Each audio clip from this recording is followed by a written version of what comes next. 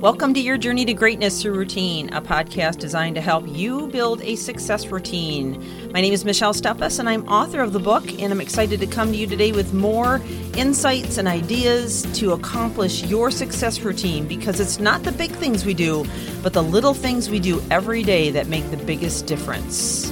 So let's get on with the podcast. Well, we started a couple of days ago a brand new series on living a heart-centered life and leadership. And this is really a series for those who are very, very serious about not only their health, but their overall well-being, how to keep a strong state of mind, how to be more resilient, how to rise up as a stronger, more confident person and leader, someone who's really interested in getting in tune with their conscious or their heart or their inner man, as the Bible calls it. Someone who is wanting to be super in tune to what is happening inside of them and raise their emotional intelligence so they become more self-aware, so that they are more able to dissect what's happening to them in the moment and be able to process it correctly for an overall outstanding outcome. That's what this series is about. So I hope you've been joining us, and I hope you'll continue to join us. Today we're going to kind of just recap what we talked about yesterday in regards to health. We talked a lot about heart rate variability, and which is HRV, and how complex it can be, and you know the health that stems from that HRV. But really what it boils down to is that when attention is focused on different sensory cues, such as your heartbeat, your respiration, in other words, you're very aware of how you're feeling in any moment. You're very aware of what's happening to your heart, to your self-conscious, to your mind, and really your connection to others as well as to yourself. But you know, if we want to go so far as to even say our connection to God, which I know is the truth in my case, I'm always trying to be very aware of my connection with God. So this isn't anything mystical or freaky or weird. This is really about the design that we have. And when we're sensitive to what's happening inside of us, we are more apt to make very good decisions and not just react. And as you know, 85% of the population is living reactively. So we're going to make decisions that are based in care, love, appreciation, in internal coherence. Okay, we're going to avoid emotions like confusion, anger, frustration, where we get incoherence and we mess with our really every organ in our body, causing dis-ease, which is disease. This is really actually a lot of common sense.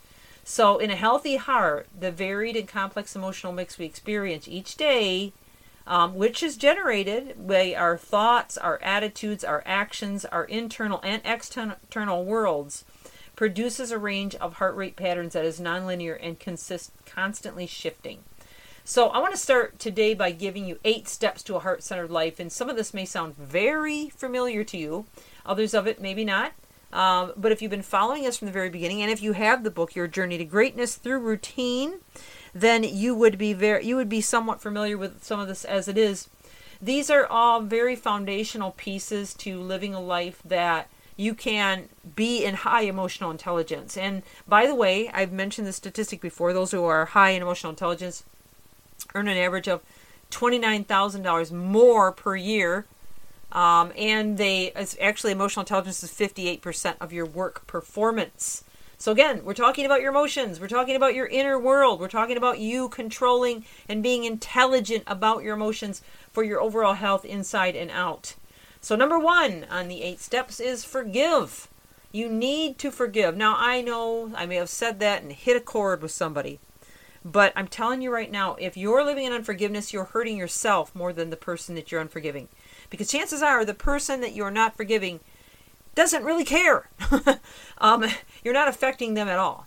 And if they do happen to care, then your holding unforgiveness is still torturing you more than them. All right? In most cases. And so what I'm talking about is, your internal life. Now, is forgiveness just a decision that you can make and bam, you can do it? No, it's a journey. And actually, I have 2 chapters in my book dedicated to forgiveness. The first one is on forgiving others and the 4-step journey that it takes. And the next chapter inside of there is on forgiving yourself. Because oftentimes We don't forgive ourselves, and we're more guilty of that than what we might realize. So forgiveness is important. It's important to others and to yourself. Number 2, reframe. When you're going to run into situations every day. Okay, there's no way around it. You're going to run into situations where you can choose offense, where you can choose anger, where you can choose frustration, where you can decide in that very split second of time how you're going to act or react. And so when you choose to reframe as often as possible by, thinking outside the box. I'll give you a quick example. So you're in the checkout line, right? And the lady that's checking you out is just crabby and nasty. Choose to reframe at that very moment and think, you know what? Maybe she's going through a divorce. Maybe she lost somebody. Maybe she can't pay her bills. Maybe she's got herself in a terrible situation. Maybe her husband left her. Reframe and try to think of things in a more calm, compassionate manner. And remember, the 2 highest magnetic emotions with heart energy is compassion and gratitude. And I'm going to go to the Bible again, okay, so I hope you don't mind. But if you look at the entire ministry of Jesus Christ, he operated in compassion and gratitude, okay? So he did, in fact, live a heart-centered life. And so the next one, number 3, is take time to think, meditate, and unplug. You need time every day to stop the madness, just to think, to meditate, unplug.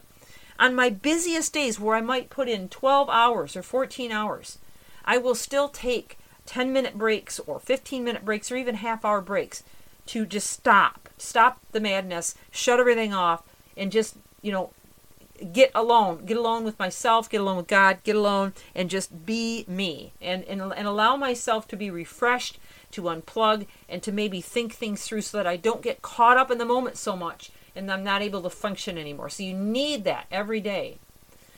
We are actually at the end of our time frame, so I'm going to save these other 5 for tomorrow. So we'll pick up where we left off and make it part 2 to this section. So I want to thank you again for joining. This is Michelle Steffes with your journey to greatness through routine. And I would encourage you to think on some of the stuff that I shared and join me tomorrow. Also share this podcast with others who may help. Have an amazing day.